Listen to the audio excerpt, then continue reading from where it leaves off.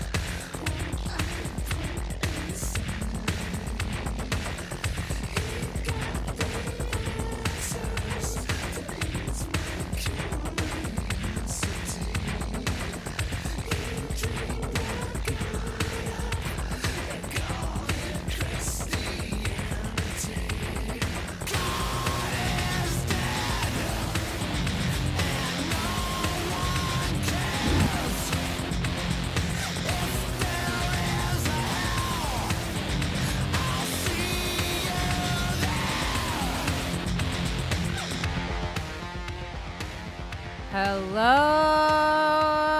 wackos. Welcome to another riveting episode of Without a Country. I am Corinne Fisher. Thanks for joining us on the show today. I am back from LA, and damn, am I happy to be back.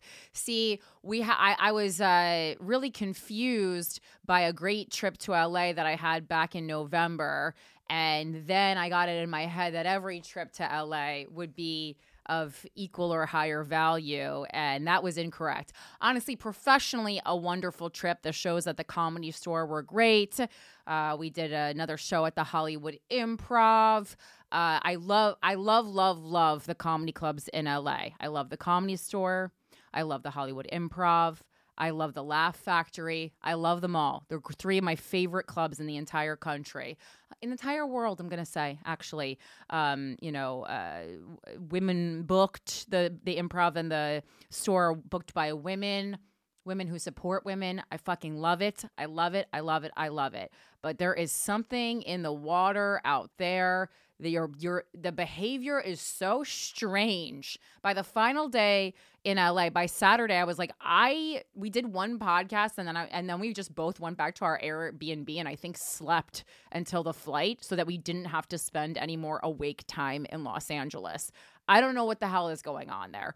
And also, you got to stop with the fake dinner plans. It's the weirdest pastime that it doesn't happen anywhere else that I've ever been on the planet. The excess of fake plans, and I'm not talking about plans that you get busy and cancel. I'm talking about plans made with an enthusiasm as if it is going to be the best day of your life, that one has no intention of even setting a date or a time for such plans. You don't need to make a fake dinner plan with me. Believe me, there is no one on earth less interested in getting dinner with you than me. I am not flattered by the invitation. It is an inconvenience to me, and please know that, to even be invited to dinner.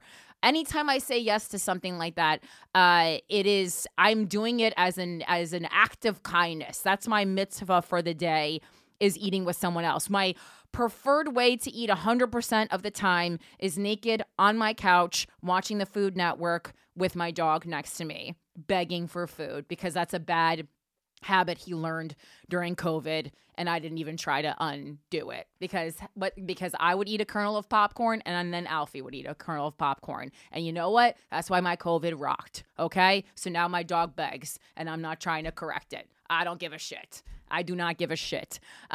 Just think of my dog as every Gen Zer who for some reason has their Venmo handle in their bio on social media, even though they have nothing to offer the world. They have not offered the world anything yet, and they are asking for payment for existing. That's what my dog is doing, and I think he's brought a lot more joy to a lot more people's lives. Anyway, good to be back. The minute that I hear the honking horns of the cabs and someone saying, "Get the fuck out of the way" at JFK, I say, it's good to be home. It's good to be on my turf. All right. Let's get right into the show. Again, thank you so much to everyone who's been coming out to live shows. I know I keep teasing this tour, but that's because I want to make a really beautiful big announcement with nice tour art and everything, and that's currently being worked on. And also, I need to make sure all the ticket links are clickable, because I know if I announce a city and the tickets aren't immediately clickable, I'm gonna have a lot of DMs. So just listen. Sometimes the reason that I behave in the way I behave is a direct reaction to how you guys have behaved over the years. Okay? So know that. We are all connected. We are all connected. I'm looking for something in my inbox. Oh, I know what I was looking for. I was looking to open this other email account. Sorry, my whole house is covered in laundry, and I have a busy month ahead of me because I am shutting down my brick and mortar. So if you guys want to come to my brick and mortar, Perfectly Centered, you have until the end of March. And there's going to be weird hours because me and John are kind of already all over the place. But just check our Instagram at Perfectly Centered Store if that's something that you wanted to do. Come. It's 1989 Palmer Avenue, Larchmont, New York. But make sure to check the Instagram to make sure we're open. Usually we're open Wednesday through Saturday, 12 to 5 p.m. But could be some weird hours coming up, especially next week when I'm in Washington, D.C. All right. Let's see. First, I want to open this piece of mail that's sitting on my lap. Also, is this address the address I can tell people, or is this the hidden address? This is the good one? Yeah, that's the good one. 151 First Ave. Natalie had to check where she was. Okay, so if you want to send mail, you can send it to Corinne Fisher, care of Gas Digital Studios, 151 First Avenue, number 311, like the band, New York, 10003. I would say there's about a 32% chance that I'll receive it. But, if you're a gambling man or woman, what a fun time. Mike hates when I do this, but it's true. There's many packages that you guys have said you've sent here. I never received them. Oh, like you've ever missed a package, Corinne. What are you talking about? It's not your fault personally. I'm not blaming you. This is from Alex Powell in Augusta, Georgia. I don't know if Alex Powell is a girl or a guy. It smells like this is from a girl. But I know lots of Alexes. I like Alex. I tend to like Alexes. I had a boyfriend named Alex. My best friend, she's passed away, but my childhood best friend's name was Alex. Corinne, sorry this took me forever. The post office is my enemy of the state. Hope you like these vegan deodorants. Johnny Cash is my fave. Oh, this is the cruelty-free vegan deodorants that I was waiting for. I smelled my armpits today during my workout with my trainer, and he was like, "What are you doing?" And I was like, "I was just trying to see if my unicorn, this new unicorn deodorant that I tried was working." Because it's just a deodorant, not an antiperspirant, which I thought might be cool because I was like, yeah, let's let my body release the toxins. I'm honestly not a big sweater anyway, so it hasn't been that uncomfortable, but I just wanted to make sure the sweating wasn't making me smell. And it's pretty good. Again, like I'm not a super smelly gal, so it was okay. But yeah, I'll try these out. They do this does smell like someone who like makes their own exfoliant and puts it in a mason jar, but I'm not going to hold that against the product. This one is called Johnny's Cash. I like these. These are kind of masculine scents. Then there's one called a Sexy Sadie, Lucy in the Sky, and Cat Lady. These are great because they're mini, so I can take them on the road with me, and it takes up less room in my luggage. This is by a brand called Routine. I'll report back to you guys and let you know what I think of it. Made in Canada. And if you want to check out their Instagram, it's Routine Cream. So we will... Why is there a cat lady one but not a dog lady one? What dog lady one just this afternoon, me as a dog lady, I was eating an egg and avocado wrap, and some of it squirted onto my leg, not the avocado part. Don't worry, I know that's toxic to dogs. And I called Alfred over, and he licked it off my yoga pants. So, if that's not a clip for OnlyFans, I don't know what is. Anyway, thank you so much, Alex, for sending these. I'm very excited to receive them. I was looking out for them. And here we are. The spirit of liberty is rising, filth. That just felt good for deodorant. All right, moving forward. Washington, D.C., that I feel like I've been talking about this date forever, for my whole entire life, but it's finally approaching. It's finally coming. It's next weekend, right, at this point. So February 29th, which is a Thursday through Saturday, March 2nd, I am headlining DC Comedy Loft in Washington, D.C. The ticket link is up. It has been up. Let's sell out those shows. I know we got a lot of wackos and fuckers and just Corinne fans in general in Washington, D.C. Those should be fun shows. I got Chloe LeBranch with me for all of those. I think Alfred is coming, but he won't be at the shows because apparently DC Comedy Loft's screen room doesn't have a door. So that's where my career is at, and I'm really excited. I'm really excited about it. No door, but psychedelics in the lounge. Oh, you've been there? Oh, yeah. It's a fun club. Is it? Well, I was told it's the kind of club where you as the artist have to go and head count the audience yourself if you want to be paid the proper amount of money. So I'm excited. I am excited. Yeah, I don't deal with those kind of logistics. I know I laughed a lot when I was there. Oh gosh, it's the kind of club where I'm all ready to get in a fight with management before I even arrive. So wow, what a good energy I'm bringing to it. I hope your opener can fight. Oh my God, Chloe. Honestly, turn Chloe loose on some people, that's a nightmare for them. Well, the thing is, Chloe's a great feature because a feature is not being a feature is such a complex job because you not only have to be good at comedy. I mean, if you're featuring for an insecure comic, you actually have to be bad at comedy, but Chloe's excellent at comedy. I hate when people pick bad features on purpose to make themselves look good. I pick Chloe as a feature and she makes me fucking work during the headlining spot, which I love. And she's also like a fun hang, and she will also like help fight fights with me, which is what you do. And she is also good at French braiding hair when I need that. So she really has all the things that you want to look for in a fantastic feature. And she can update an Instagram bio while she drives, while she merges onto a highway. All right. This week, as Enemy of the State. This one is lighthearted because I've been doing some heavier ones lately. This week's Enemy of the State is girl dad Ben Hart, a breakdancer better known by his stage name Benihana. Enemy of the State. And this, I don't even know how I came upon this. Oh, I think I actually came upon this originally on Threads. Someone on Threads reposted this video from his daughter, who is an influencer named Maddie Hart, and she was sharing funny trauma. And so if you guys, let's watch her TikTok video that started me down this rabbit hole of learning who a 60-something-year-old breakdancer is.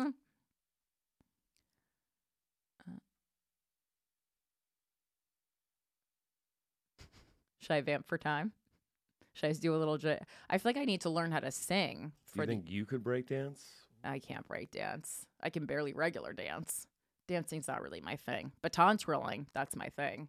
Sorry, the CCP really does not want me to bring this up. I wish I knew what that meant. Okay. All right.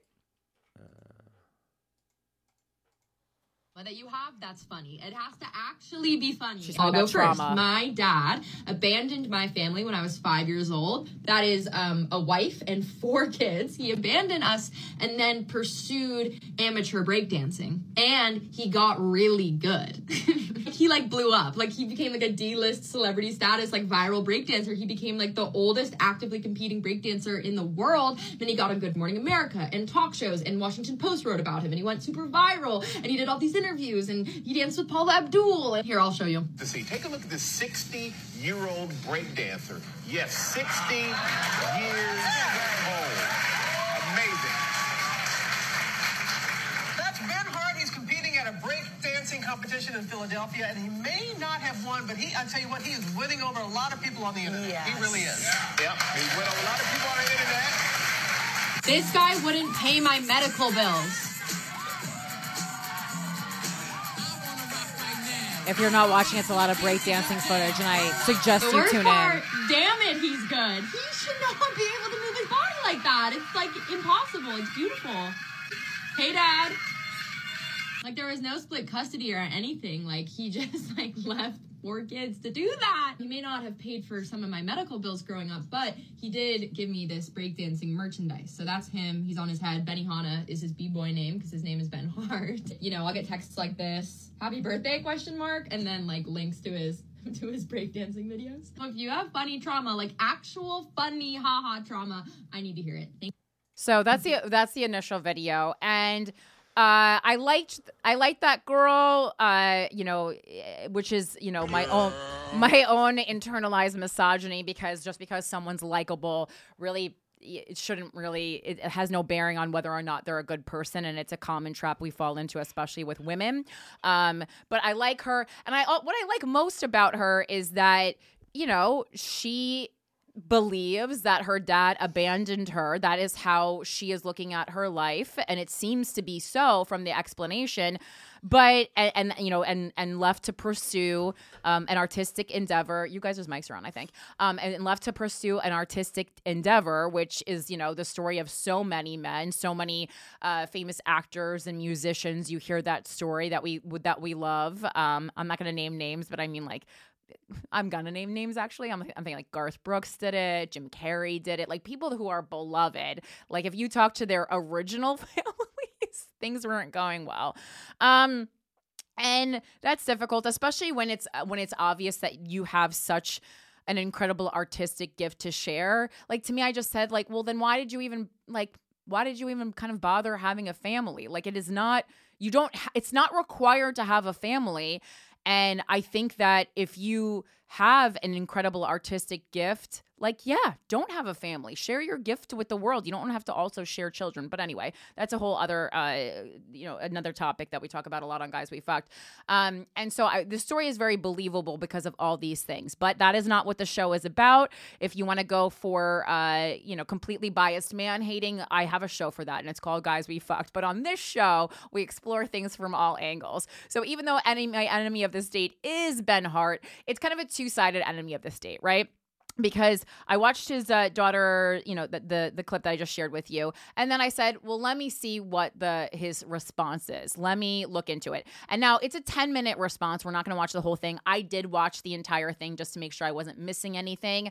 But I did read this Newsweek article about it, and it includes the full 10-minute response. And my initial thought is, I think it's very weird as the parent to respond via social media to your child. In the video, Ben says that he does have a good relationship with all his children, including Maddie, who is the one who made the video. And if that is so, well, why are you responding to her on social media? Yeah, I can understand being frustrated with the fact that she made this video. It got, millions of views. You woke up at 6 a.m. being called a deadbeat dad online, and that's no good for your breakdancing career. Or just for who you are, it could be considered slanderous in general. But it is very much something that she's in her 20s, obviously, that a kid, or maybe even it's still a teenager, that someone in their 20s or late teens would do, right? Because they don't have enough life experience to realize that perhaps you have to think about the full consequences of calling someone out in that manner on social media. It's also the world she grew up in. But you, as the dad, did not grow up in that world, and you should know better. And also, like, you don't. And I don't even think she did it with badness in her heart, but you don't need to stoop to your child's level. Like, if your child feels like you abandoned the family, that to me is saying, shit, I need to go have a serious talk with my daughter so that she doesn't spend the rest of her life thinking that I abandoned her. And to me, the fact that he responded on social media, and whether or not he talked to her privately, that is unclear, but it certainly seems like the initial response by his wording, by his language, by the video was done initially online. And that to me is a problem, because that to me is saying that you care more about what society thinks of you and what social media thinks of you than what your own fucking daughter thinks of you. And as a parent, the first relationship you need to heal is the one with your child. If your child is on TikTok saying that you abandoned the family to become a breakdancer, whether or not that's true, clear that up with her before you fucking do a TikTok stitch for us. You're 66 years old. Have you learned nothing during this lifetime? Can you pull up this Newsweek article? I don't understand why nothing is loading on this internet. So it says an argument between a father and daughter has gained viral attention online as Maddie Hart, a California-based comedian with a huge TikTok following, and it's not huge, it's like 74,000, which on TikTok is about 30,000 in Instagram followers. Like I went on expecting she would have like hundreds of millions of followers, and it's just not that serious. That particular video did get a lot of traction, but like he made it seem like she was some huge influencer, and she is not. Aired her grievances against her father, Ben Hart, a breakdancer better known by his stage name Benihana. In a video that now has over 5 million views on TikTok, Maddie, 24, there you go, accused her father of abandoning the family when she was just 5 years old to pursue breakdancing. Ben, now 65, I thought he said he was 66 in the video, but whatever, went on to achieve unexpected fame as the oldest actively competing breakdancer in the world, appearing in print and on TV, showcasing his skills. And so can we play the first couple, a little bit of the beginning of his response? I do some work, I get my coffee, I sit down, I open my computer. Immediately, this guy's a fucking, you can tell this guy's a dork and he needed this breakdancing. Hundreds of comments calling me a deadbeat dad, a child abandoner, what was the and all giveaway? manner of other shirt? insults. So I think, what's this all about? Well, after a few minutes of investigation, I discover that my daughter, Maddie, has made a video about me. He has a really weird She's a screenwriter speech in Hollywood. Too. She's also a big social media influencer with millions of followers. Some of her videos get millions of views. And this video has tens of millions of views, 1 million likes, 20,000 comments, 40,000 bookmarks, 30,000 reposts. It's just insane. So I thought I'd better watch this video. And frankly, I was pretty chagrined by what I heard. Okay, you can stop it. I just wanted you guys to get an essence of who he is. But he goes on and on. Like, the guy needs a fucking editor. He does not know how to... Like, this is way too long for TikTok. Like, he said TikTok lets you do a 10-minute video now. I'm going to do a 10-minute video now. So basically, in it, he says, like, I didn't abandon the family. I moved a mile away. Maddie was 5, though, so I understand how she could think that I abandoned the family.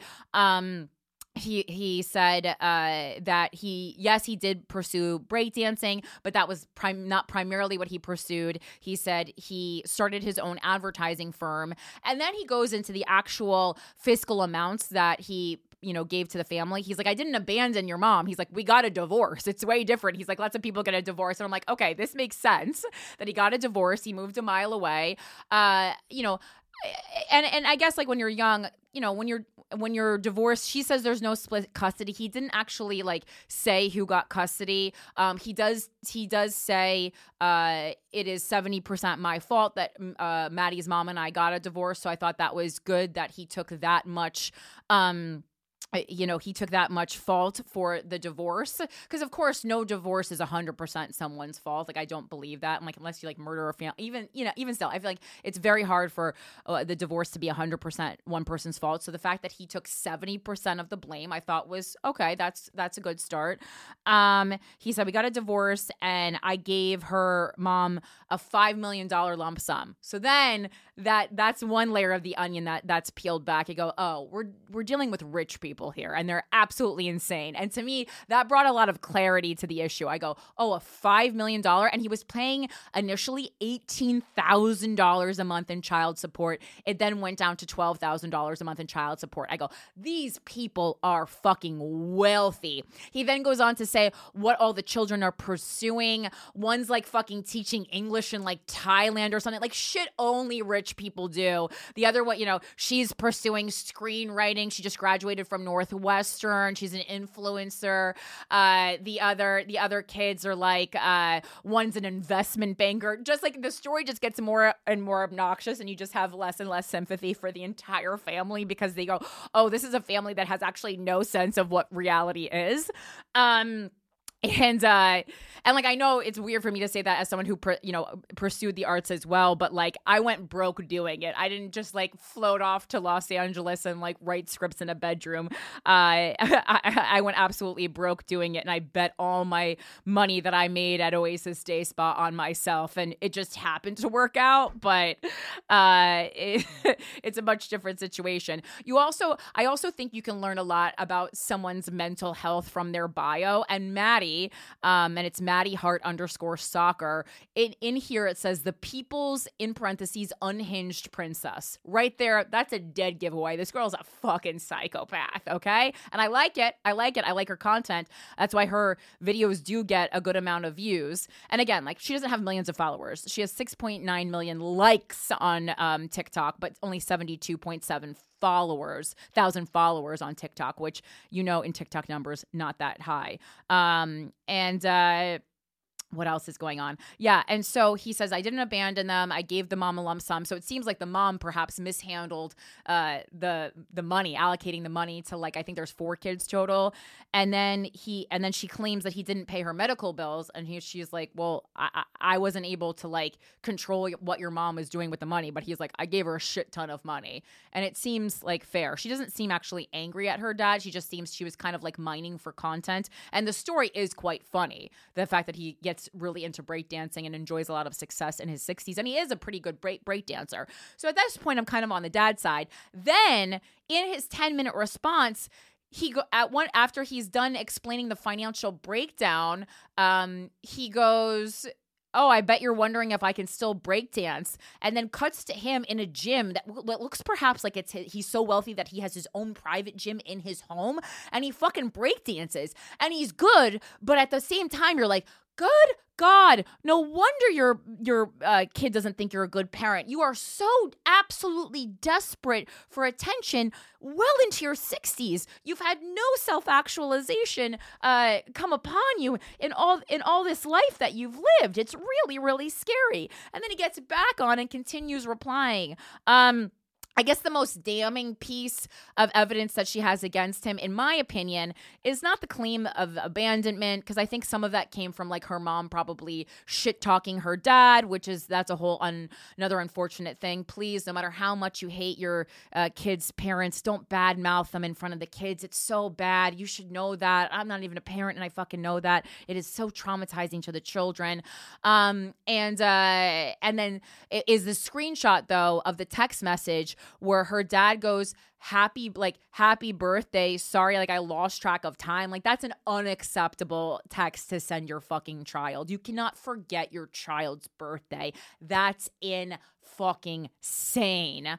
And then the following text is a link to him breakdancing. Like, this is someone who is, you know, in the next lifetime, I hope, you know, needs less of an ego stroke. And he obviously passed that need for an ego stroke down to his daughter, who is now, monetizing her trauma.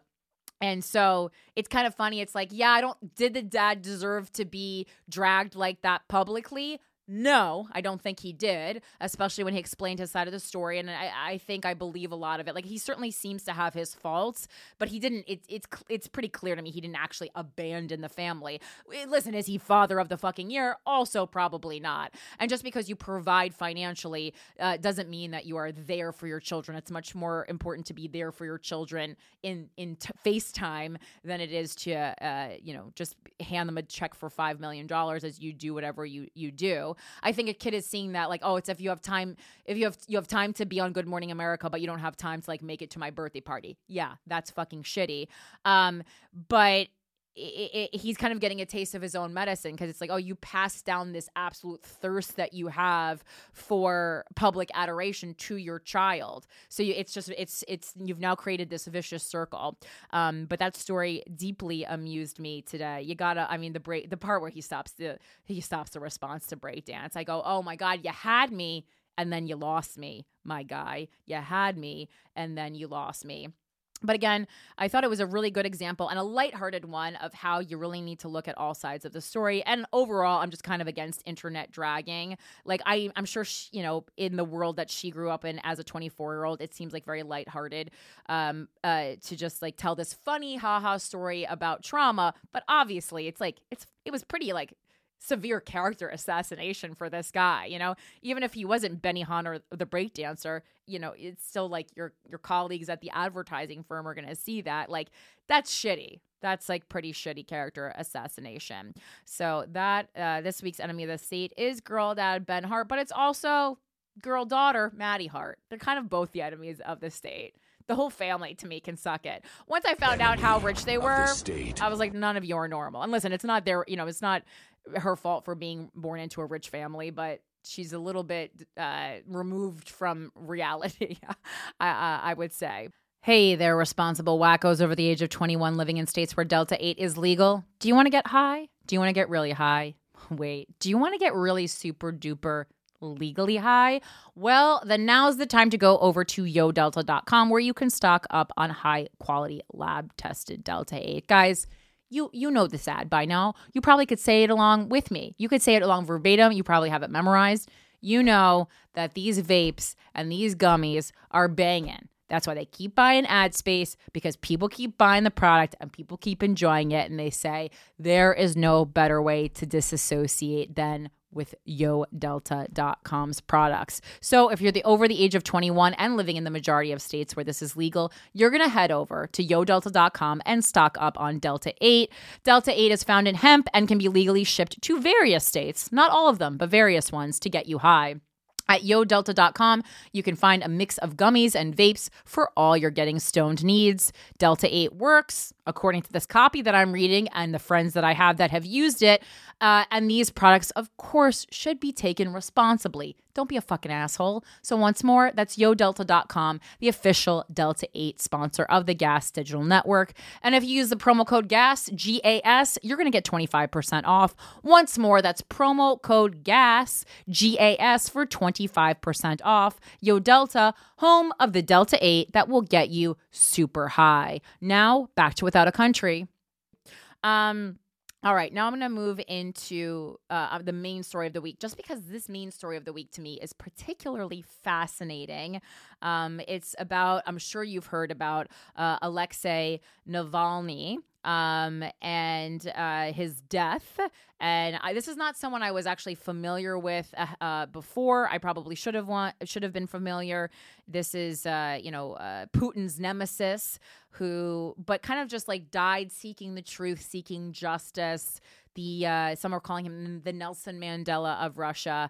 I'm just kind of very interested in his story with his wife speaking out, and the fact that he had a chance to escape Russia, was out of the country after he was initially, I think they tried to poison him previously, and he kind of knew if he went back to Russia that he was kind of dead meat, and he still bravely went back. I was thinking a lot about well, does it make sense to go back, especially, again, when you have a family? Again, thinking about this, if you make the choice to have a family, what is more important, staying alive for your children or pursuing your artistic or political or social quests, right? And I think about that myself a lot, right? Because my social quests are so important to me. My artistic ones are important too, but I think the social ones are, definitely outweigh the artistic ones.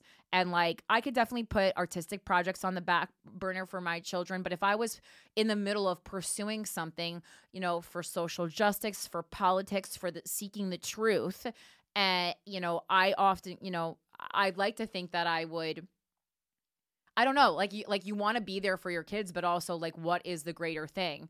What is your greater purpose on this earth? So I think just a lot of people just maybe you shouldn't have kids. If you feel this greater calling, it is not required to have kids. It is not required to get married. Pursue this greater truth. If people are calling you selfish for pursuing this greater truth that you think that you can make an impact in, like Alexei, fucking do it. But I also don't think your kids should have to suffer for it. And I was just thinking about this a lot ethically over the past week. He kind of fed himself to the wolves. And if I was his child, and I know his family is proud of him now, but I wonder as the years goes on, as his children, if they will have, I can't imagine them not having conflicted feelings towards him, unless they were just raised in such a home of truth that and truth and a quest for seeking the truth and vindicating, I just maybe they have such a strong foundation that they will never feel conflicted about him, and they won't feel abandoned by him. I don't know. I don't know. Only his children can answer that. But that's a concept that I was thinking about a lot over the week. So we're going to pick a couple articles. First, this is from Reuters, what we know about Alexei Navalny's death in Arctic prison. Alexei Navalny, Russian President Vladimir Putin's most prominent domestic foe, died on Friday at the Arctic prison where he was serving a 3-decade prison term. What do we know and not know about the death? Navalny was incarcerated at the IK3 penal colony north of the Arctic Circle, located in Karp in the Yamalo-Nenets region, about 1,200 miles northeast of Moscow. His death was announced by the Federal Penitentiary Service of the Yamalo-Nenets Autonomous District at 2:19 p.m. Moscow time on February 16th. On February 16th, 2024, in penal colony number 3, convict Navalny AA felt unwell after a walk, almost immediately losing consciousness. Sounds sus. All necessary resuscitation measures were carried out, which did not give positive results. Doctors of the ambulance stated the death of the convict. The causes of death are being established. I mean, it's so funny because, with Jeffrey Epstein here in America, it was kind of like it was a bit of a conspiracy theory to say that Jeffrey Epstein didn't kill himself. And not that they're saying that he killed himself in this state, but basically across the board, everyone's just reporting this guy was murdered.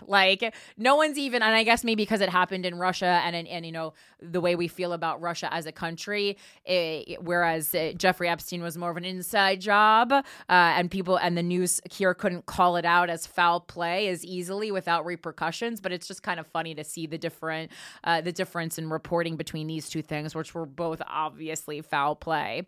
No more details about the death have been given by the penitentiary service or by medical officials. And then it says sudden death syndrome.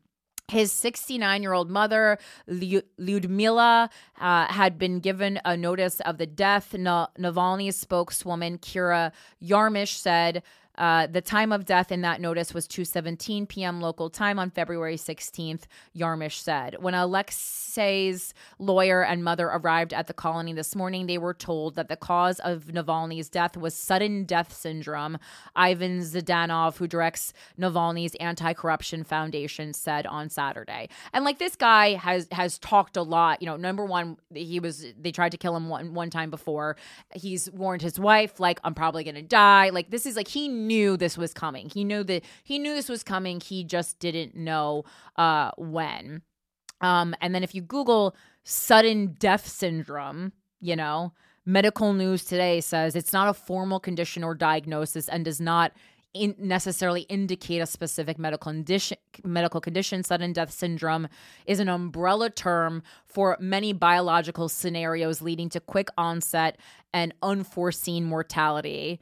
The person involved often has little to no warning signs of illness. I mean, pretty fucking vague, but sounds official, Sudden death syndrome is a vague term for different cardiac syndromes that cause sudden cardiac arrest and death. That's how Reuters is reporting, but if you look up online, it's even more vague than that.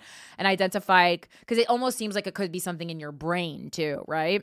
Or a blood clot, you don't really know. An unidentified source told state-controlled RT that Navalny died from a blood clot. See? Russian investigators have not yet determined the cause of Navalny's death, and his mother and lawyers were told by investigative officials, Yarmish said on Monday. It's unclear where Navalny's body is, which... that doesn't make sense. If he died of sudden death syndrome after a walk in the Arctic prison, the body would just be there. Why would the body be missing? Makes no sense. Novaya Gazeta cited unidentified sources as saying that the body had been taken to the morgue at the Salakard District Clinical Hospital. The newspaper said the body showed signs of bruising consistent with some sort of seizure, as well as traces of heart massage attempts. The newspaper said it was unclear why his heart stopped, because someone punched him in it. Some Russian media reported that a special team of investigators had arrived from Moscow. It is unclear when the post-mortem will take place. An unidentified prisoner in the same penal colony told Novaya Gazeta newspaper that a strange commotion erupted in the prison on the evening of February 15th. The guards accelerated their evening checks of the prisoners and strengthened security, the prisoner said. The morning of February 16th began with a total shakedown of the barracks, with guards confiscating cell phones and other items from prisoners. I mean, like, this is just the worst. Like, they didn't even try to cover up the fact that they murdered this dude. Soon after, a committee from the Central Office Federal Penitentiary Service arrived, the prisoner said. The prisoner said Navalny's death became known in the prison at about 8 o'clock Moscow time, several hours before his death was officially announced by the prison service, but that an ambulance arrived only after his death was established. It was not possible to verify the prisoner's account. Just the day before his death, Navalny was shown joking in court via a video link to court. Teasingly, he requested a judge use some of his vast salary to top up his own account. The online news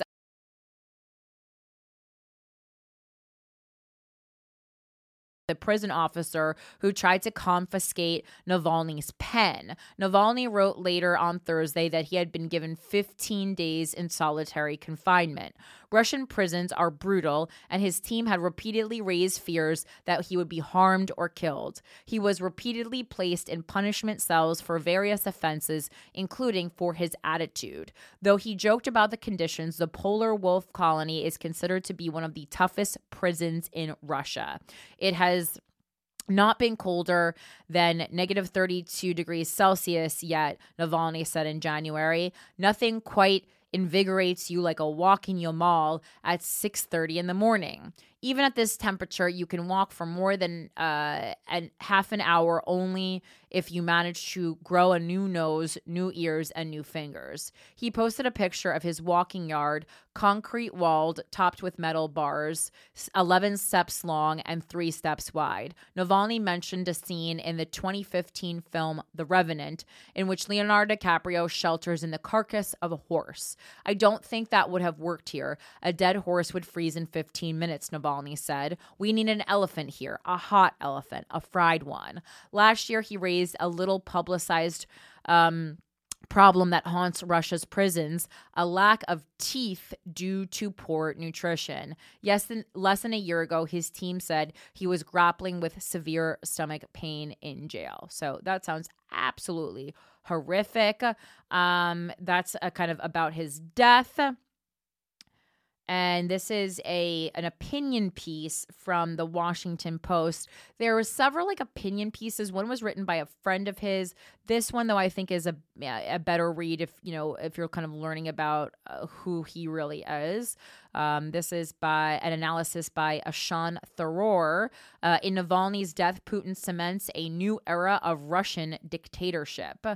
Among Alexei Navalny's friends and admirers, there is a heartbreaking hope that his legacy will live on. Navalny, 47, was Russia's Nelson Mandela, an inspiring advocate for freedom and reform who chose state captivity in 2021 over a life in exile. Charismatic and indefatigable, he had investigated President Vladimir Putin's kleptocratic regime, lampooned its corrupt, incompetent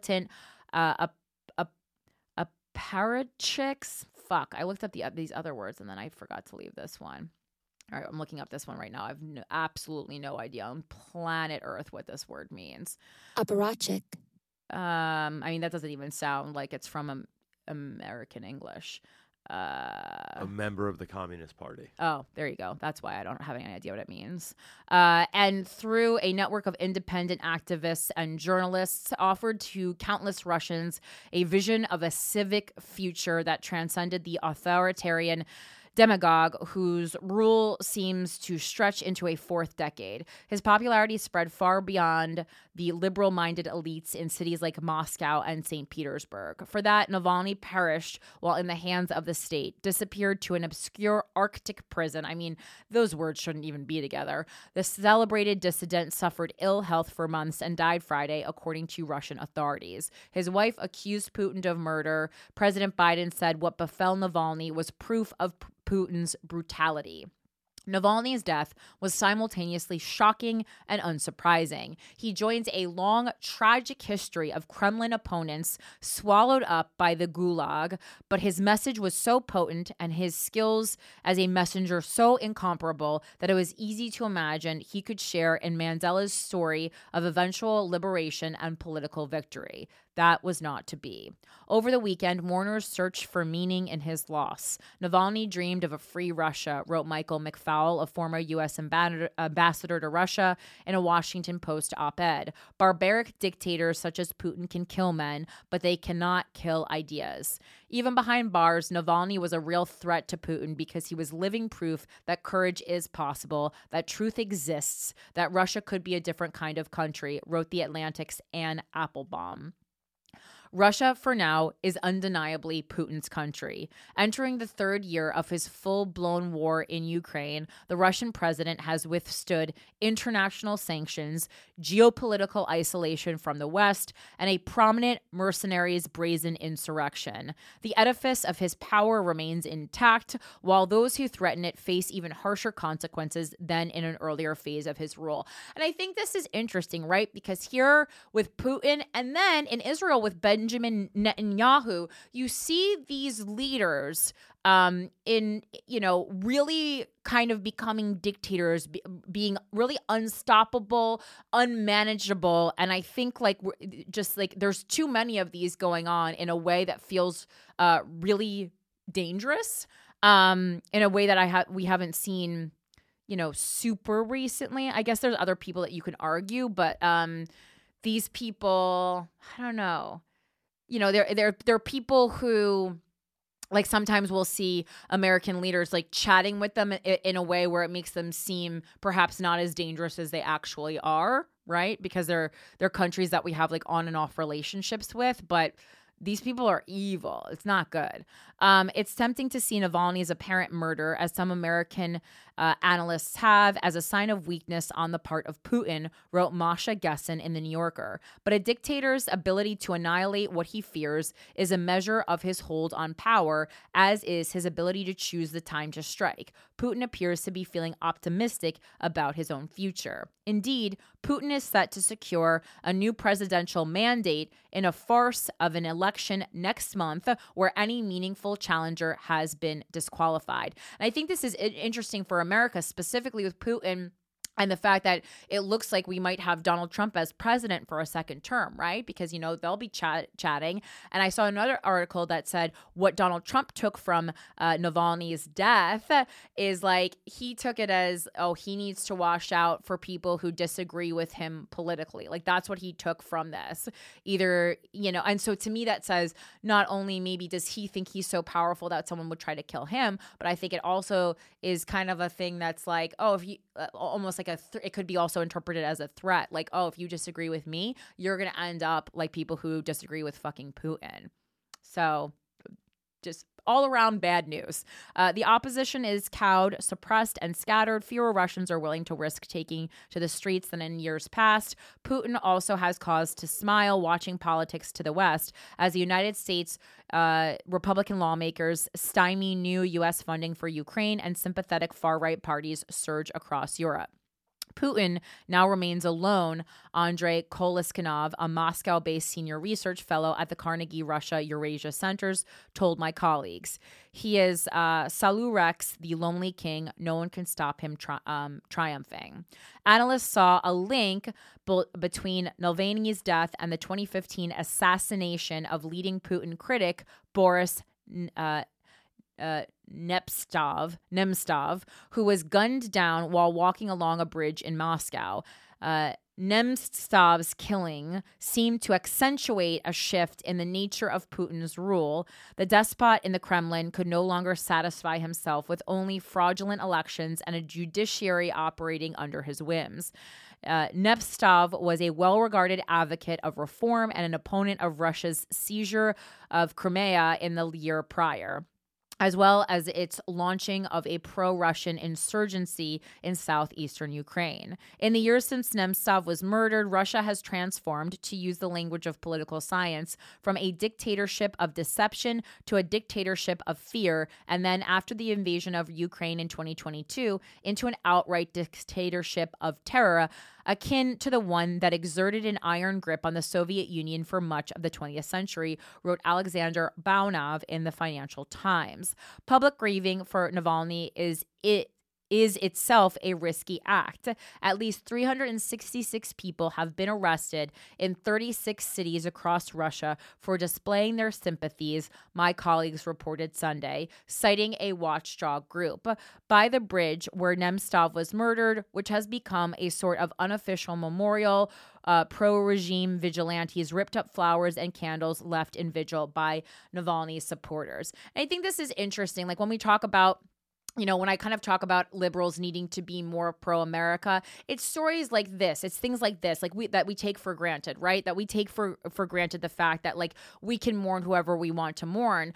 But certain things, especially when it comes to, Israel and Palestine, or Israel and Hamas, however you want to talk about it, we see people now getting fired. There was just a New York Times article where 2 professors were fired, one who was very openly pro-Israel and one who was very pro-Palestine. So it's like, in a way, that is being, not in a way, it is being fired for grieving the thing that you want to grieve. And I think it's just a really slippery slope, and we need to see and track what's happening in other countries during their worst times when to see what might be in store for us, especially for people that our political leaders here in America break bread with. And unfortunately, like Putin is someone that some of our political leaders have broken bread with.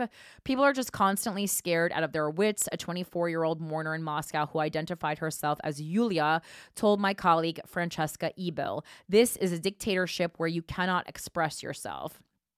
That's kind of what a dictatorship is in general, I think. It's hard to imagine anyone mobilizing the massive rallies that Navalny himself organized in earlier years. Street protests can only work if millions come out. Gennady Gudkov, a senior Russian opposition politician now in exile in Paris, told my colleagues. But because people are not organized and don't have any resources or newspapers or political leaders or parties or trade unions, there is nothing. This state of affairs is and even this is so impressive, right? Like Navalny was organizing these protests. He was really mobilizing the people of Russia in a way that, would be probably embarrassing to the things that we put together here in America. So when I talk about like being an active citizen, and some of you guys push back and they're like, you're like, fuck this country. Like, I don't want to do anything for this country that hasn't done anything for me. Like, I kind of think that's embarrassing when you see where people who are living in a literal dictatorship are able to put together and are willing to truly risk their lives for the freedoms that they deserve. Like that to me is, and when I say specifically liberals should be more pro-American, I'm specifically talking about people who have been here, and especially white people who have been here for several generations. I'm not talking about new immigrants. That's not who I'm talking about. When you're talking about being pro-America, I'm talking about if you are here, you've been here for multiple generations, and you're white and you're fucking complaining constantly about the government, but you're not doing anything. Truly, fuck you. We don't need you. We don't need you. That's the kind of person. Because I think sometimes people are so on edge, people are so ready to fight when they hear someone who they're not sure what political party she lies in, such as myself. Again, very open about what political party I am in. I'm left-leaning, but I'm a liberal gone rogue because I can't really identify with any political party these days because they're all so fucked in the head.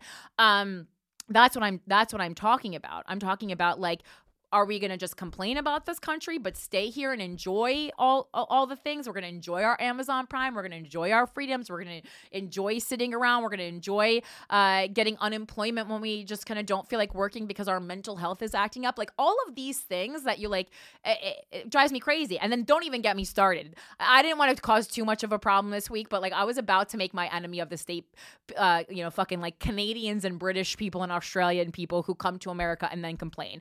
Places that are completely fine, safe, profitable, wonderful places to live in that come here and then shit all over capitalism and the way that where things are structured here. Either fucking help or don't help, because you're not a refugee. You can live in those countries just fine. That's the kind of shit that drives me absolutely up a fucking wall. Like if you're like, are you like, what are you doing? Like, what are you doing? So I know sometimes if you're ready to fight, it can seem when someone says like, be more pro-American, that it's directed towards, immigrants. And it's 100% not directed towards immigrants. I mean, down the line, everyone in America is an immigrant, obviously, kind of story of the story of the fucking country. But I'm talking about, when I say that, I'm really, really actually directing it towards white people who have been here a long time, who just like to get online and complain about shit, and absolutely wouldn't survive a fucking day in most of the other countries that are options to live in the world. Back to the article. This state of affairs is by design the conclusion of Putin's relentless tightening of his fist. In a way, Navalny's death marks the culmination of years of efforts by the Russian state to eliminate all sources of opposition, wrote Andrei Soldatov and Irina Borogan in Foreign Affairs. A lot of bumpy names today. For more than 2 decades, Putin has made political assassination an essential part of the Kremlin's toolkit. And still, Navalny has left an indelible mark. Millions of Russians turn to his allies in exile for news and accurate information about their country. Social media, a realm where Navalny was both pioneer and king, abounds with forums and discussions on matters otherwise silenced by the state. Even now, Soldatov and Borogan concluded the forces that Navalny unleashed are unlikely to go away. I just think, like, if you have, who do you want to be like? Who do you want to be like Alexei Navalny? Like what? Like I've really just so much enjoyed learning about him and his work this week, and it's unfortunate that it took his fucking assassination for me. But when I think about like what type of a person I want to be in the world, you want to be like Alexei Navalny. You don't want to be like Putin. You don't want to be like Netanyahu. You don't want to be like Trump. I'm going to say you don't even want to be like Obama. Like none of these people are really like exciting to me. You want to fucking break boundaries. And like, yeah, he wasn't like, that's why we didn't know his name. Because I think like for the people of Russia knew his name. That's for fucking sure. That's who you want to be like. And the third article I took from Al Jazeera because they had the guts to write fucking brutally murdered right in the headline. And I really loved that for them. So this is from Al Jazeera. Brutally murdered. World reacts to Alexei Navalny's death in prison. And they spell his first name differently in this article. I don't know if that's like, I never understand when like, it's a translation when they actually spell someone's name differently. Cause like your name is your name. But anyway, I don't understand that. Leaders say Putin critic paid for his courage with his life and that they hold Russia responsible for his death. Imprisoned Russian opposition leader Alexei Navalny has died after collapsing and losing consciousness in the remote penal colony north of the Arctic Circle where he was serving a long sentence, the Federal Prison Service said. Kremlin spokesperson Dmitry Peskov said on Friday that Vladimir Putin has been briefed on the death of Navalny, a fierce critic of the Russian president, which is so hilarious to write. Yeah, he was briefed. Putin did it. He was briefed on it. What are you talking about? That's like it. That's like on that's like on in true crime where when like the murderer is in the room with the cops and they're like explaining what happened, or they say your husband's been killed, and it's like the woman who paid to have her husband killed and then she has to fake react to the death. That's what's happening with Putin here. Really fucking crazy. All right. Kira Yarmish, a spokesperson for Navalny, said his lawyer was on the way to the IK3 penal colony located in Karp in the Yamala-Nenets region. All right. Navalny aide Leonid Volkov said Russian authorities published, quote, a confession that they killed him in prison. Maria Zakharova, the spokesperson for the Russian Foreign Ministry, wrote on her Telegram channel that the West has already arrived at conclusions without forensic evidence. Yeah, of course. She said the immediate reactions in the form of direct accusations against Russia are self-revealing. Are they? Ukraine. President Zelensky said Navalny was obviously killed by Putin. Speaking from Berlin, where he was signing a security deal with Germany, he added that Putin does not care who dies as long as he maintains his position at the top.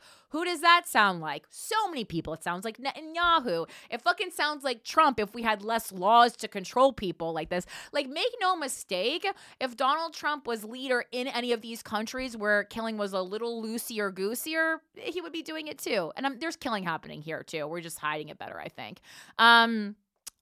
President Joe Biden said that he was not surprised but outraged at the news of Navalny's death. He bravely stood up to the corruption, the violence, and all the bad things the Putin government were doing, Biden said. Putin is responsible for Navalny's death. A spokesperson later told reporters on Air Force One that the White House was calling for an investigation into Navalny's death. Vice President Kamala Harris, commenting on the Munich Security Conference in Germany, said Navalny's death, if confirmed, would be a further sign of Putin's brutality. Speaking before Harris, U.S. Secretary of State Antony Blinken said reports of Navalny's death underscore Russia's weakness and rot. His death in a Russian prison and the fixation and fear of one man only underscores the weakness and rot at the heart of the system that Putin has built, Blinken said on the sidelines of the conference in Munich. Russia is responsible for this. European Council President Charles Michel said the Russian dissident fought for the values of freedom and democracy and made the ultimate sacrifice. The EU holds the Russian regime for sole responsible for this tragic death. The Canadian Foreign Minister Melanie Joly said that reports of Navalny gave his freedom in the hope of a better, more democratic future for the Russian people. Reports of his death are a painful reminder of Putin's continued oppressive regime, Joly added. Jan Lipavsky, the foreign minister, the Minister of Foreign Affairs, wrote on X that Russia is treating its citizens like it treats its foreign policy. It has turned into a violent state that kills people who dream of a better future, like Nemtsov or now Navalny, imprisoned and tortured to death for standing up to Putin, he said, referring to assassinated Putin critic Boris Nemtsov. That's from the Czech Republic, that was. From France, Alexei Navalny paid with his life for his resistance to a system of oppression. French Foreign Minister Stéphane Séjourne said on X, his death at a penal colony reminds us of the reality of Vladimir Putin's regime, Séjourne said, expressing condolences to Navalny's family and the Russian people. In Germany, Chancellor Olaf Scholz said Navalny paid for his courage with his life. Scholz recalled occasions when he had spoken with Navalny about the great courage that prompted him to return to Russia after recovering in Berlin from a poisoning attack. Like, yeah, he already survived death once, and then he said, I'm coming back. I'm ready for more. He now paid for his courage with his life, said Scholz. In Italy, Italian Prime Minister Giorgia Meloni said, if this feels like an SNL sketch now, I just see everyone, like the camera like panning to everybody and then being in a costume, said in a statement that Navalny's death was disturbing and served as a warning to the rest of the world. We express our heartfelt condolences and hope that full clarity will be revealed over this disturbing event, she added. In Latvia, Latvian President Edgars Rinkevics said in a post on X, whatever your thoughts about Alexei Navalny as a politician, he was just brutally murdered by the Kremlin. I love some countries that they're just like, I'm Latvia. I ain't got nothing to lose. I'm just fucking gonna throw something at the wall and see what sticks. From NATO, Secretary General Jens Stoltenberg said he was deeply saddened and disturbed by the reports of Navalny's death. We need to establish all the facts, and Russia needs to answer all the serious questions about the circumstances of his death. That was kind of a pussy response. Norway says the Russian government bears a heavy responsibility, wrote Espen Barth Eide, the foreign minister of Norway, on X, adding that he was saddened by the news of Navalny's death in prison. Polish Prime Minister Donald Tusk has pledged to never forget forgive. As someone who's part Polish, that sounds like a Polish person speaking, and I love the energy, has pledged to never forgive those responsible for Navalny's death in prison. Alexei, we will never forget you, and we will never forgive them. Swedish Foreign Minister Tobias Billström said, if the dreadful news about Navalny is true, then it represents another terrible crime by Putin's regime. The ruthlessness against Navalny shows again why it is necessary to continue to fight against authoritarianism. Prime Minister Rishi Sunak from the United Kingdom said this is terrible news. As the fiercest advocate for Russian democracy, Alexei Navalny demonstrated incredible courage throughout his life. My thoughts are with it. This is thoughts and prayers. UK, you're just like America. Bullshit. Nobel winner Dmitry Muratov, Nobel Peace Prize laureate Dmitry Muratov told the Reuters news agency that Navalny's death constituted murder. The editor-in-chief of Russia's most famous independent newspaper, Novaya Gazeta, said he believes prison conditions led to his demise. All right, so more. We'll keep following up on that, but just these are once in a lifetime people, people willing to die for the freedom of their country. And when I say liberals need to be more pro-America, I do not expect you to be willing to die for your country. I actually think that ask is completely inappropriate, especially when we talk about the military and how it has been packaged by politicians and people who would never send their kids to fight in a war, that it is, sure, go die for us. This will be a noble death. I don't expect anyone to sacrifice their life for their country, but I expect people to be participating in some fucking way. I don't think that's too big of an ask. All right, moving on to Corinne Fisher's party topic of the week.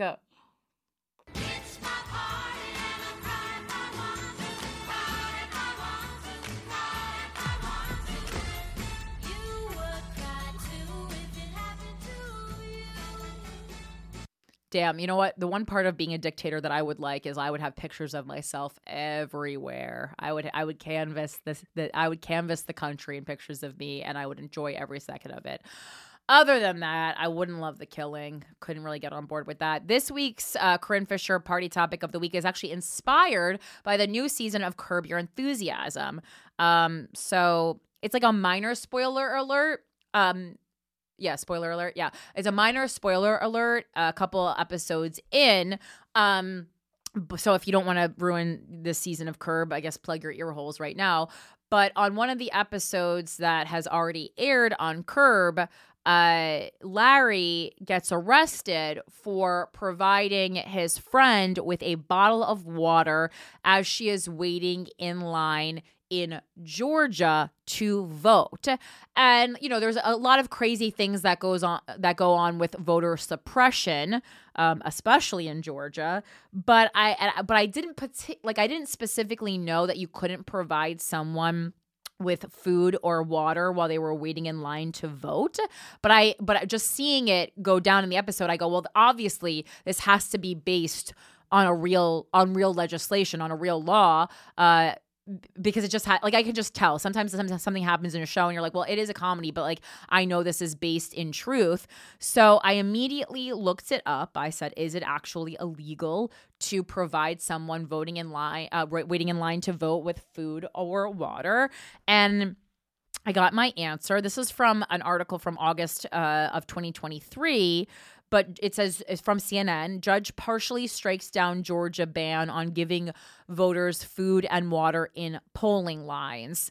And voter suppression, especially in poor areas and areas with a lot of Black voters, voter suppression, put nothing past the government. And that's why, people like Stacey Abrams have been doing so much incredible work to stop voter suppression, to make it easier for people to vote, to not have to have people wait in, 2.5 hour lines in the scorching heat. But anyway, a federal judge on Friday narrowed a section of Georgia election law that banned the practice of handing out food and water to voters waiting in line to cast ballots, as well as halted enforcement of a requirement that voters put their birth dates on the outer envelope of their ballots. Like, again, we see like a bunch of stupid, pointless rules happening with voting, the same as we see with abortion, just little ways that they can fucking kind of get you and be like, this vote doesn't count, you're not eligible for this abortion, et cetera, et cetera. Can you even imagine? It's 2024. I'm saying you're not eligible for this abortion. What a world we live in. U.S. District Judge J.P. Boulay, great name, however, declined requests from the legal challengers of the state's 2021 election overhaul legislation that he block aspects of the law that limited who could deliver an absentee ballot on behalf of another voter, and that set restrictions on where ballot drop boxes could be set up. His ruling on so-called line warming allowed the ban to be still enforced in what he dubbed the buffer zone around a polling place within 150 feet of the building where ballots are being cast, but he paused enforcement of the ban in the supplemental zone, or additional areas that are within 25 feet of a voter standing in line. Again, nonsense, just like they do with abortion clinics. Central to his conclusion was the fact that, unlike the buffer zone's reasonable 150-foot radius, the supplemental zone has no boundary, he wrote. Again, nonsense. Any way to stop people from voting the way we want them to vote. In his decision on the outer envelope birth date requirement, Boulay wrote that the defenders of the provision did not present any evidence that absentee ballots rejected for failure to comply with the birth date requirement. Nonsense. But it just kind of really shed light on the fact that, we think shit is not happening. Like, voter suppression isn't happening this blatantly. But to say, like, your friend can't give you a bottle of water, like, that is illegal. The fact that someone even made that up as a rule, that is crazy. And it is happening. Don't put anything past America. Man, we really do oftentimes go out of our way to be racist. Because like, that's fucking happening. That's a way to specifically in Georgia suppress black voters. No way around it. They're like, oh, no, if you forget a bottle of water and you're going to wait here for 2.5 hours in the scorching sun, we're going to make it impossible physically for you to vote. Anything we can do. Moving on to girl. Just a little Trump update. Like I said, we got to keep our eyes on this little rascal. This is from NPR. Trump faces some $500 million in legal penalties. How will he pay them? This is a question that's been brought up to me a lot. How will he pay them? I'm not sure, guys. I guess he's going to put it on his tab. Former President Donald Trump owes legal penalties totaling hundreds of millions of dollars in 2 civil cases recently decided in New York, raising questions about how he'll pay the staggering amount. The short answer is that Trump, whose political persona is tied to his career as a wealthy businessman, will either pay himself or have other entities post bond on his behalf.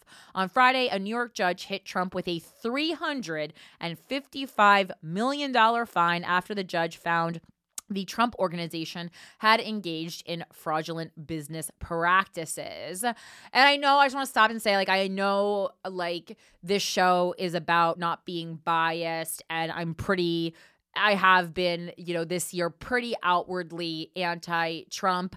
At this point, to me, there are some times when a person does so much bad stuff that they are in the category of irredeemable. I do think Donald Trump has entered irredeemable. I think he entered it a long time ago, pretty much.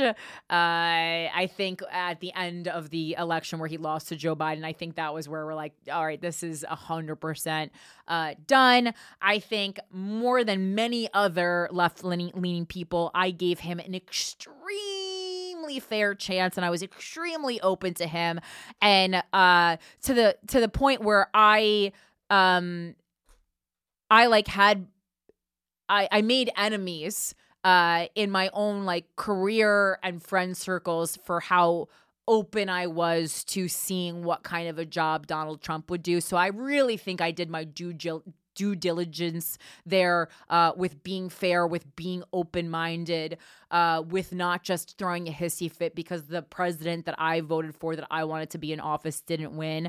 But at this point, I really think that you're unwell if you think Donald Trump is a fit leader, a good leader, has good ideas. And please feel free to email me at withoutacountrypodcast@gmail.com if you can make an argument for Trump. And this is not Trump versus Biden. That's not the argument I'm having right here. I'm saying singularly Trump as an individual person and leader. Please tell me why it would make sense for him to be the president of the United States once again. Okay? Because I really gave him a chance the first time.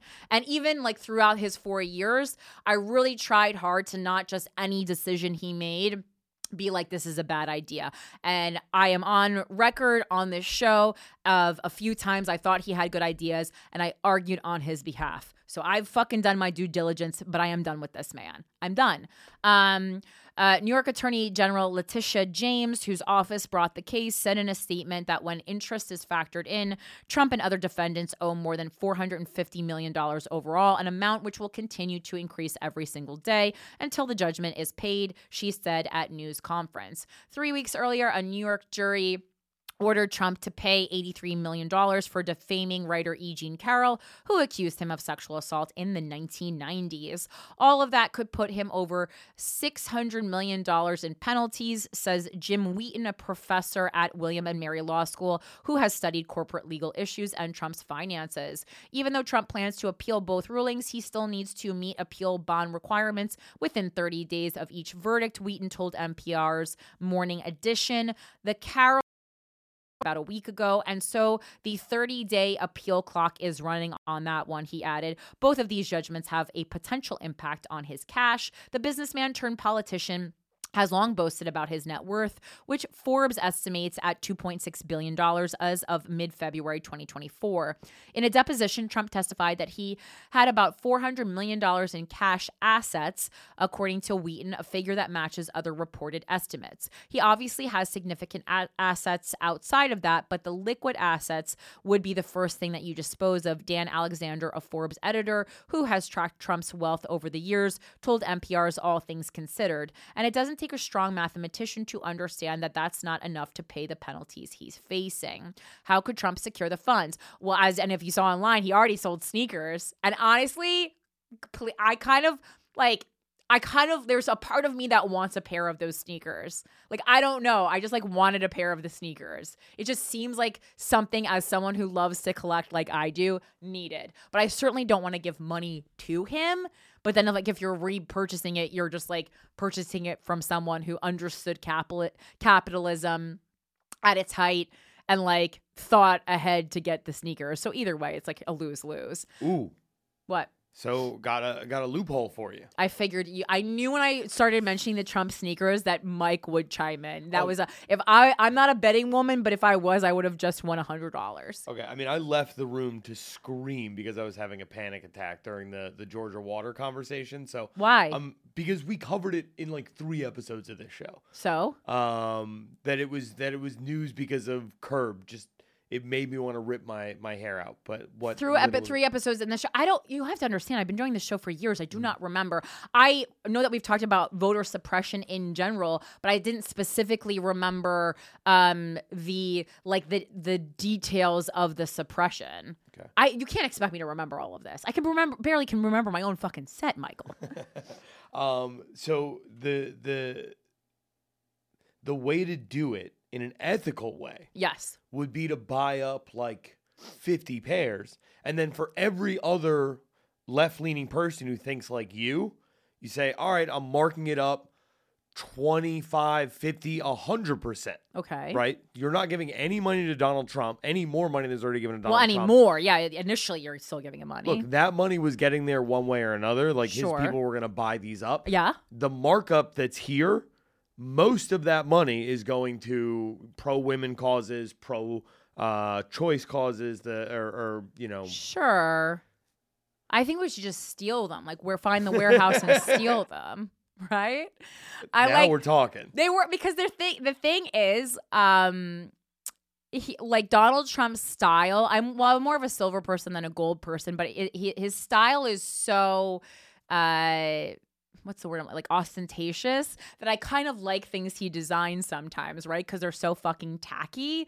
So I looked at the shoes and I was like if they were silver, not gold, I would have really loved them. But like I didn't hate them. Like they were very unique. Like if you're gonna sell a pair of sneakers, fucking sell a pair of sneakers, you know? So the question of how Trump will pay the penalties is an urgent one. He basically has to put up or secure the cash for all of it in short order. Alexander explained, Trump has long sought to capitalize off his legal woes, using the civil cases and the 4 criminal indictments he faces as opportunities to fundraise for his reelection and to argue that he is being politically persecuted. A lot of that money is going straight to his legal bills, as Trump paid tens of millions of dollars to his various lawyers last year. Now, some of Trump's supporters are donating specifically to help him pay his $355 million fraud judgment via a GoFundMe page created by Elena Cardone, the wife of investor Grant Cardone. As of Tuesday afternoon, the fundraiser, just fucking wives, always, certain type of wife that is always doing the most, but always for the worst outcome. God, just like, I just know Elena Cardone is, she has so much potential in her. And why is she using it this way? As of Tuesday afternoon, the fundraiser has pocketed nearly $700,000 and had also sparked backlash on social media. GoFundMe responded to those calls on Monday by saying the fundraiser is within our terms of service. And I think that's super fair, right? Like, good on GoFundMe. Just because it's funding something that you don't agree with, that's not what GoFundMe is about. GoFundMe is about funding. It's not go fund someone who leans left. That's not what GoFundMe is. If you want to start GoFundMe lean left, fucking start GoFundMe lean left. But it's like, sometimes it drives me crazy. I'm like, do you not understand what America is about? We are about freedom. And so freedom includes the freedom to do a lot of shit and to fund a lot of shit that you personally do not agree with. Trump himself is also trying a novel route to raise money. The day after Friday's financial fraud verdict, Trump showed up at a sneaker conference in Philadelphia to unveil a line of golden high tops, the latest in a line of Trump-branded goods he has hawked over the years, including wine, steaks, and a board game. The Never Surrender high top sneaker, which Trump said had been in the works for over a decade, retails online for $399 a pair. And I mean, think of that in comparison to the fucking Kobe sneakers, which are gorgeous and are like $160. Further complicating matters, the judge in the fraud case placed what Wheaton described as 3 levels of restrictions on Trump's business practices. The judge approved the continued oversight by an independent monitor, a former federal judge who basically has veto power over many Trump Organization actions, and required the Trump Organization to hire a new compliance officer. He also temporarily banned Trump and his 2 eldest sons from leading their own businesses or applying for financing from any institution that does business in New York. That obviously limits the universe of potential financiers for things like the bond, but also for additional financing for any of the Trump ventures, Wheaton explained. What might the penalties mean to voters? As far as what Trump's hefty legal penalties, as well as his ability to pay them, mean for his 2024 bid for the White House, Alexander doesn't think it will hurt his ability to run a campaign. He notes that Trump has put none of his own money into his campaign since 2016, despite being worth more than almost anybody else running for office. The bigger question, he says, is what it means to voters. Trump's sweeps of early Republican primary contests, as well as his sizable lead in nationwide polls, suggest that his supporters aren't deterred by his legal woes. But Alexander said, when you get into a general election, will people say, wait a second, this is a guy who owes $500 million in legal penalties. Maybe he's not the right guy to run the country. I doubt that. Listen, if you've come this far and are still pro-Trump, I think there's almost nothing this man could do besides, I think the only thing at this point that Trump could do to get a person who's still pro-Trump off the Trump boat is a video of him fucking a child would have to be leaked. I truly think that's the only thing. And it's already kind of been leaked. Like, wasn't like the accusation that he like assaulted like a 12-year-old? Like, that's already been that was already leaked, if I'm not mistaken. Like, because, I mean, he has assaults, a listicle of assaults up the wazoo, but I believe the youngest was like a 12-year-old. But again, like, it would have to be like fucking footage of him fucking a child. A woman who says Donald Trump raped her at a private sex party when she was 13 years old. So 13, sorry, not 13, almost a woman. But yeah. So that is how, like, there is already a fucking allegation that he raped a 13-year-old and that wasn't enough. So, I mean, literally the only thing I think at this point is fucking footage of him fucking a kid. And it would have to be like a 6-year-old, 6 or under, I think, apparently, is what it needs to be. And we need to have the actual video footage. And even then, I'm sure everyone would be like, AI is taking our jobs. Trump, of course, also faces dozens of criminal charges in 4 jurisdictions. He's scheduled to be back in a New York court for the first of those trials next month.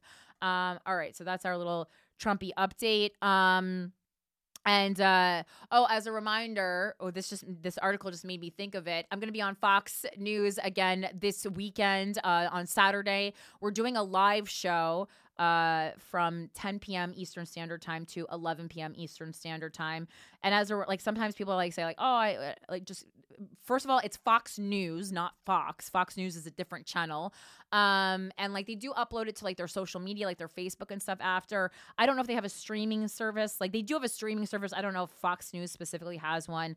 Again, Fox Nation, they have one. Right. So are they streaming the programming from Fox News though on it? Like you can watch it for free? The live programming? If you don't have cable? Yeah. Don't know. I'll check. Yeah, exactly. I don't know. But then I'm going to be on that show again. Last time I did scream out in the middle of a show. I'm a liberal. So what will I do next this time? You know? I don't know.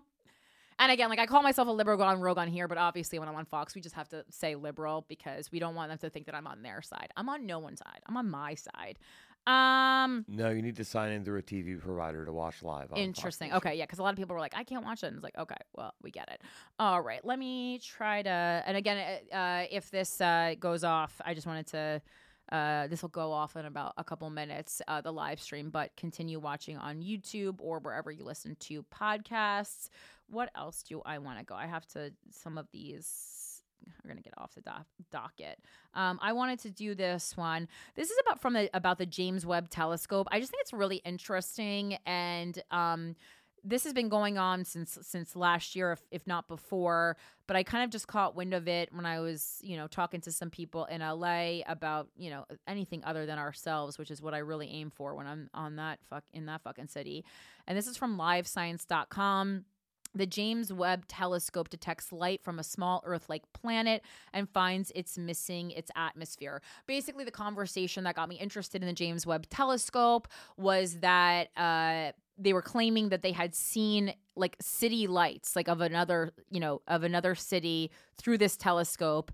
And then I started, wondering, like, could human life as we know it exist on other planets? That's been a question that we've been talking about for a long time as a society. And like stuff like this to me seems so interesting. The fact that they saw lights of another city that we've never discovered, that we've never been to here on Earth, like that seems so interesting to me. And I just didn't really see a lot of people talking about it. Even when I looked up the articles, there was like one Fox News article about it, but I decided to go with Live Science because I want to hear scientists talk about science.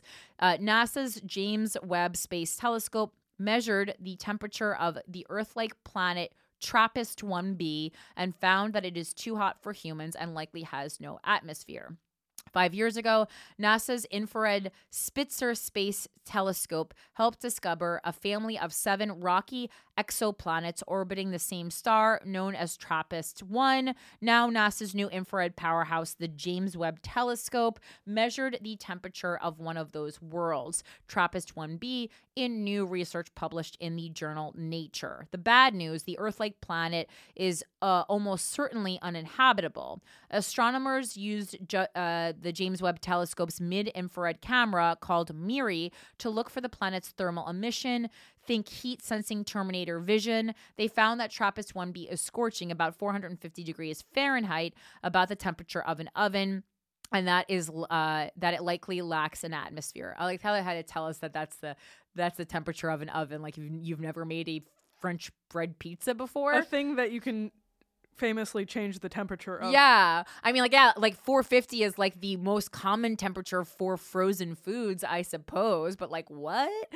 This discovery is another record-breaking first for the James Webb Telescope, which has been steadily producing newsworthy results since its launch. This is the first detection of any form of light emitted by an exoplanet as small and as cool as the rocky planets in our own solar system, NASA officials said in a statement. No previous telescopes have had the sensitivity to measure such dim mid-infrared light. Thomas Green, a NASA astrophysicist and lead author of the new work, said in a statement. The initial discovery of the 7 TRAPPIST-1 exoplanets spurred great excitement in the astronomical community, since all of the distant worlds are about the size of Earth and are located in their star's habitable zone, the region that's just the right distance from a star for liquid water to exist on a planet's surface. This system is a great laboratory and the best targets we have for looking at the atmospheres of rocky planets, study co-author Elsa Ducrot, an astronomer with the French Alternative Energies and Atomic Energy Commission, said in a statement. Don't get too excited about a new world for humans yet, though. The TRAPPIST-1 planets are out of our current reach at a whopping 235 trillion miles away. They're also orbiting a star much smaller and redder than our sun, known as an M dwarf star. There are 10 times as many of these stars in the Milky Way as there are stars like the sun, and they are twice as likely to have rocky planets as stars like the sun, Green said. These abundant M dwarfs are obvious targets for astronomers seeking habitable planets, and it's conveniently easier to observe rocky planets around these smaller stars. There's one catch, though. M dwarfs are much more active than our sun, often flaring and spewing high energy rays that could be damaging to budding extraterrestrial life or to a planet's atmosphere.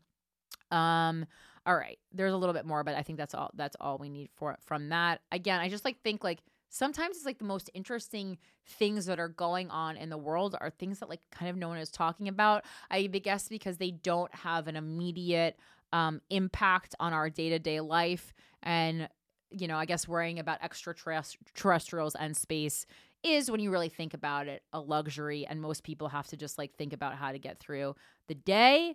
But I also think part of that is pretty, like if you're going to learn about something, learn about that.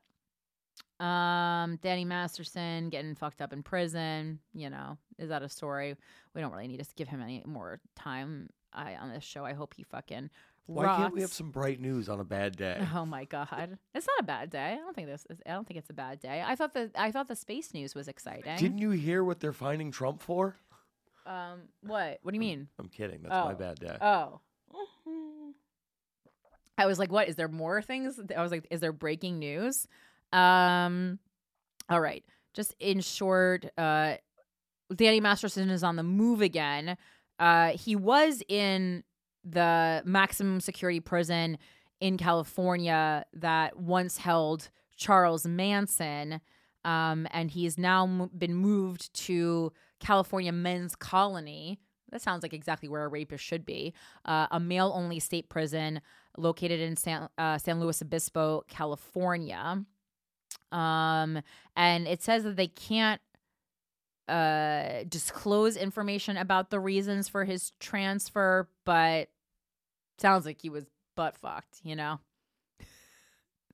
Clip that. No, please don't. This guy just fucking sucks, and I'm glad he's in jail. All right. That's also how he's surviving in jail. Yeah. Oh, I'll show you that 70s show. You can do 70s style porn because you would have a lot of extra growth. All right. So this last topic that I want to talk about before I read one letter from a listener to end the show is this. So my friend, the comedian Adam Strauss, I just was flipping through Instagram Reels and I saw him talking about this concept called excess deaths, right? Basically, like, every year as a society, we kind of know approximately how many people should die, especially younger people. Like what is a normal amount of people to be dying, and we're talking about not when things like COVID-19 are happening. And apparently like last year, there was still like this really excessive number of excess deaths. Like we were experiencing as a society excess deaths. And I tried to look a little bit more into this concept, and there wasn't like a lot of trusted sources really talking about it. In his video, he kind of says like we don't really know why or what's happening, but again, it just feels like something like if an excess of young kind of white collar workers are dying, like shouldn't we be thinking a little bit more about why this is happening? Let's see this. These are both from 2023. One's from October and one's from June. This is from fortune.com. So like kind of, I guess this is reputable enough because the other one was from Washington Examiner, not to be confused with the Washington Post, much different. From fortune.com, it says, we're still learning just how badly America handled the pandemic. Excess deaths jumped nearly 85% in 3 years. So I guess they're claiming that it's still like results of COVID, but it also seems like they're unclear of like what is actually happening. That's from that. And then Washington Examiner says, what's behind the spike in deaths among younger working people? Life insurance data shows a massive spike in excess deaths among younger working age people that began in 2021, even as COVID-19 deaths decreased and continues today. So far, good explanations are elusive.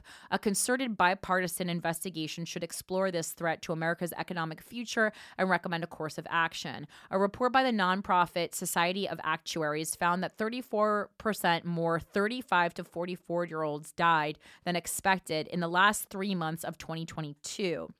More deaths occurred among white-collar versus blue-collar workers. The organization also reported a sudden jump in employee deaths in the fall of 2021. Independent sites aggregating Centers for Disease Control and Prevention data confirm these trends. According to U.S. mortality, excess deaths in September 2021 among 25 to 44-year-olds were 70% above normal. That number has thankfully dropped, but as of May 2023, the most recent month for which data are available, deaths in this age group remained 10% above expected. Among people under 25, it was 16% above normal. The Society of Actuaries maintains that COVID-19 does not fully explain these deaths, so what does? Experts have posited all sorts of theories, from rising obesity rates to extreme heat to lagging effects from lockdowns to wider alcohol abuse. That's interesting because I would actually argue that especially in the lower end of that range, like zero proof culture is very hot right now. And I know a lot of people, people's addictions really soared during COVID, but I just don't see, especially as someone who is in a field where alcohol abuse is rampant, I don't really see that happening. Actually, more people than ever are like stopping drinking in my social circles, which would be in this age range. And New York is a fucking big drinking culture, especially because we don't have to fucking drive, right? These possible contributors deserve careful consideration given the sheer number of COVID-19 vaccine deaths reported to the Vaccine Adverse Event Reporting System, more than 36,000 to date. The possible role of vaccines should be examined too. I know that makes Mike happy. Virtually everyone agrees that COVID-19 vaccines carry risk. The debate is over the frequency and intensity of harm, with the CDC recommending an updated vaccine for everyone 6 months of age and older. I mean, I would not recommend getting in. I'm done with COVID vaccines. And I had multiple. And older, it's time to reassess this delicate balance. If even a fraction of the deaths resulted from vaccination, we should want to understand the trend to help people accurately weigh the benefits and risks. And keep in mind, this is from the Washington Examiner, so not the most reputable source. But again, sometimes like something is happening and I need to get some kind of journalist talking about it. Let's see. And then the fortune goes into why it matters. Rising living standards and medical advances through the 20th century have made it possible for people in wealthy countries to live longer and with a better quality of life. Given that the U.S. is the largest economic power in the world with cutting-edge medical technology, Americans should have an advantage over other countries in terms of lifespan and death rates. But in the last 50 years, many countries around the world have outpaced the U.S. in how fast death rates are declining, as revealed by trends in life expectancy. And I think that piece about obesity in the Washington Examiner is very interesting when they're kind of spitballing reasons that this might be, because extreme heat would be something that the right in America doesn't want to talk about because it would obviously have to do with environmental issues that they like to pretend don't exist, and then obesity would be something that the left doesn't want to talk about because they like to pretend that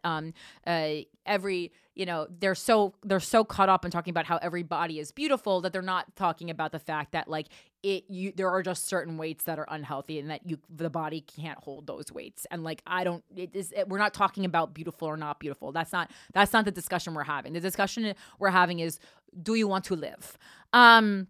Let's see. Life expectancy is an average age at death, and it represents how long an average person is expected to live if current death rates remain unchanged throughout that person's lifetime. Life expectancy is based on a complex combination of death rates at different ages, but in short, when death rates decline, life expectancy increases. Compared to about 20 other high-income countries since around the mid-1970s, the U.S. life expectancy has been slipping from about the middle or median to the lowest rungs of life expectancy. So the relative stagnation in life expectancy in the U.S. compared with other countries is directly related to the fact that death rates have also declined more slowly in the U.S.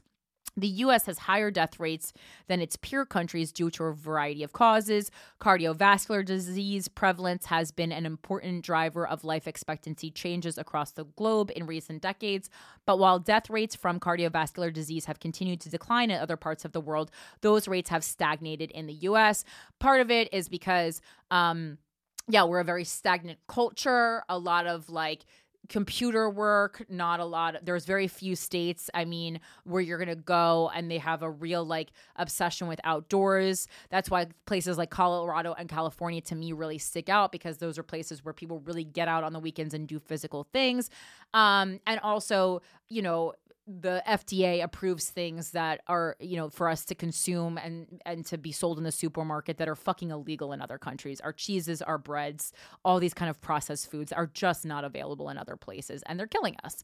And then Fortune.com also says a key reason for this trend is the rise in obesity. So again, you know what? I am not happy that people are dying, but I am smug as fuck over the fact that for years on my fucking pro fucking women podcast, the one fucking thing I will have never gotten behind is body positivity, because it is fucking killing people, and I fucking knew it was. And as someone who has been overweight, very overweight, and has felt how terrible I felt, and I was fucking dying from my autoimmune disease, and I was like, this is not normal, and I went to a billion fucking doctors because I was like, I cannot be this size. My 5'3.5" frame cannot hold all this weight. I am so tired. I'm not living properly. My body isn't working properly. And man, do I feel vindicated right now. It's fucking killing us, and I knew it fucking was.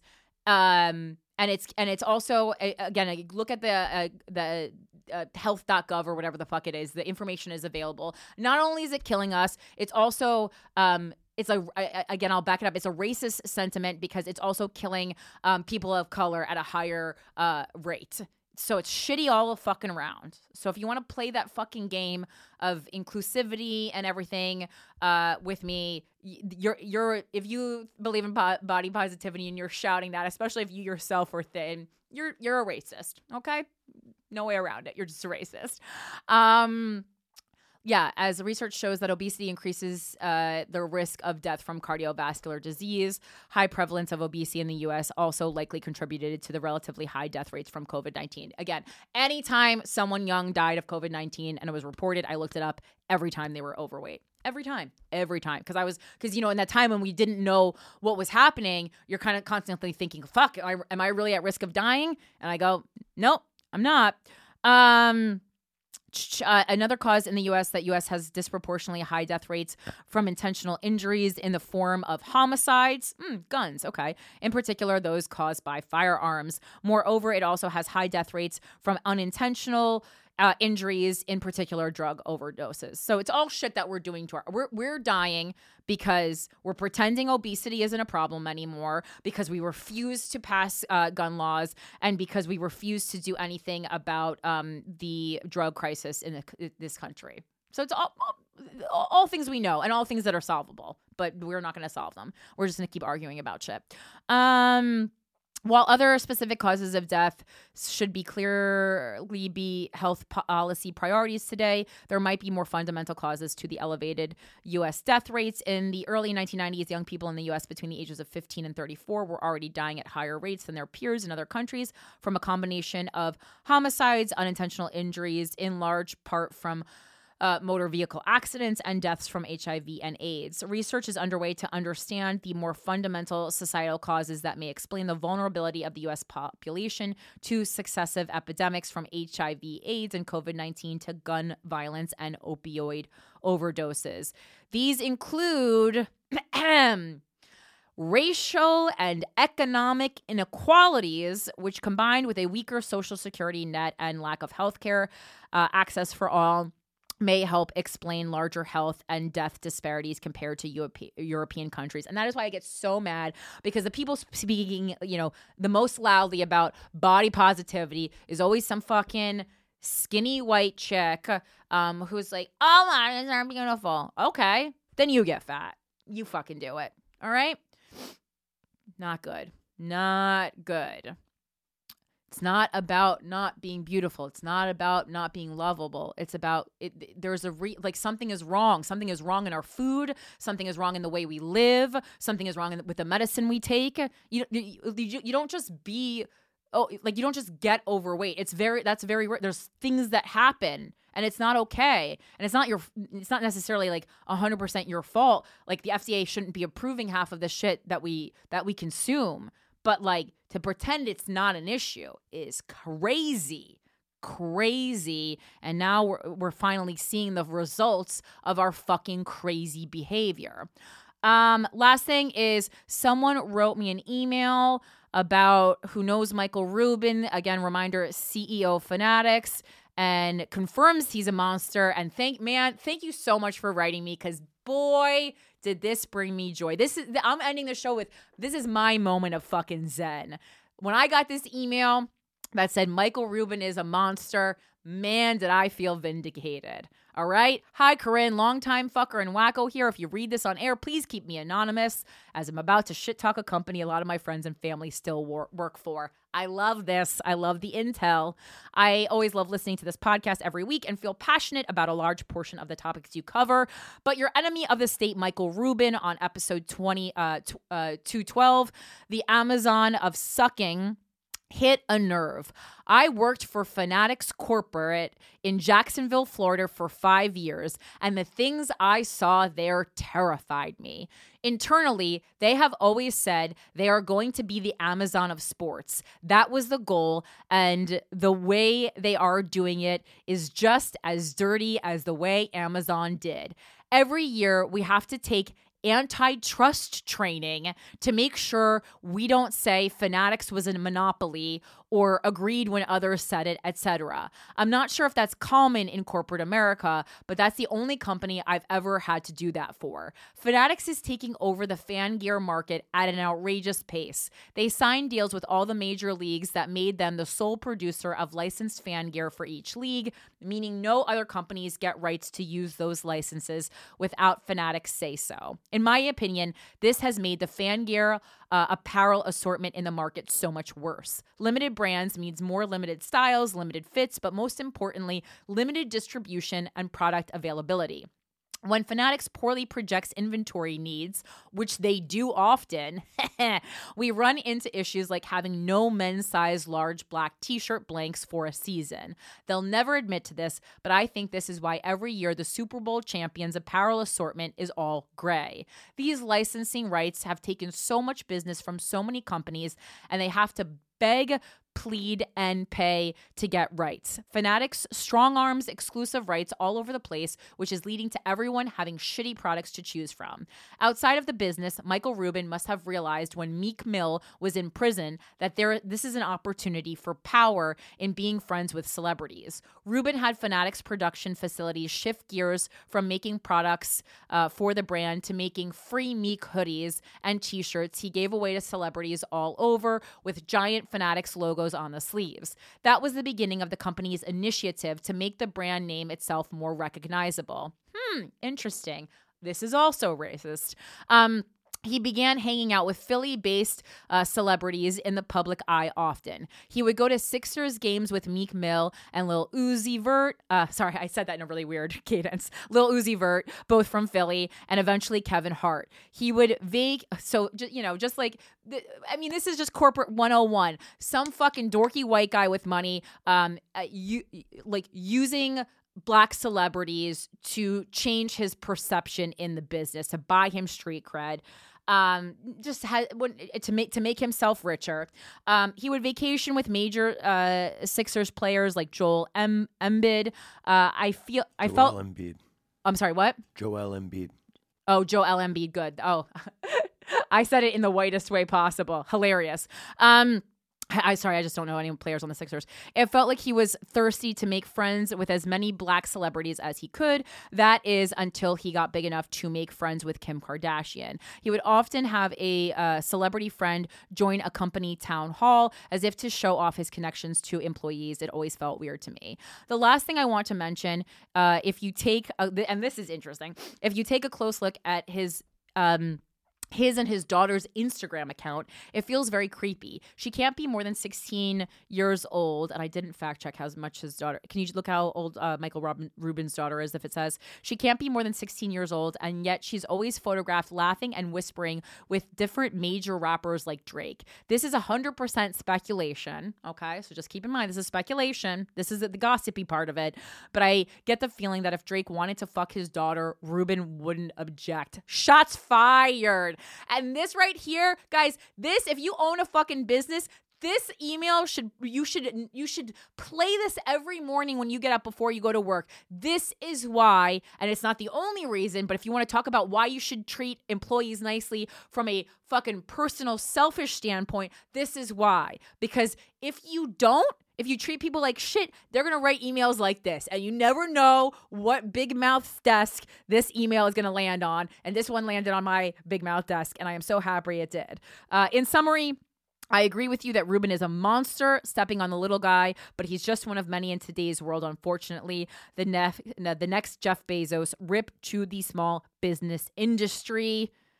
Thanks so much for providing great content both here on Guys We Fucked. You have taught me so much over the years. Thank you. Keeping you anonymous because God, this is so insidery. This reminds me of the days when I would meet fucking people who met Justin Bieber in hotel rooms anonymously, and they would tell stories for 2 Less Lonely Girls, which I have done and which was so fucking funny and fun. And God,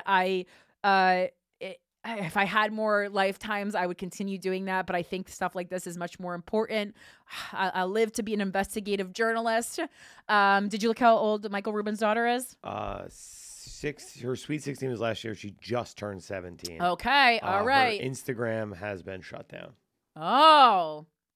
Dun. Like private or just completely non-existent? I clicked on a thing where he tagged her Instagram and it says this page isn't available. What does Michael Rubin's Instagram look like? I actually didn't look at it. I was so obsessed with this. I mean, a lot of pictures with famous people. Yeah. Mostly.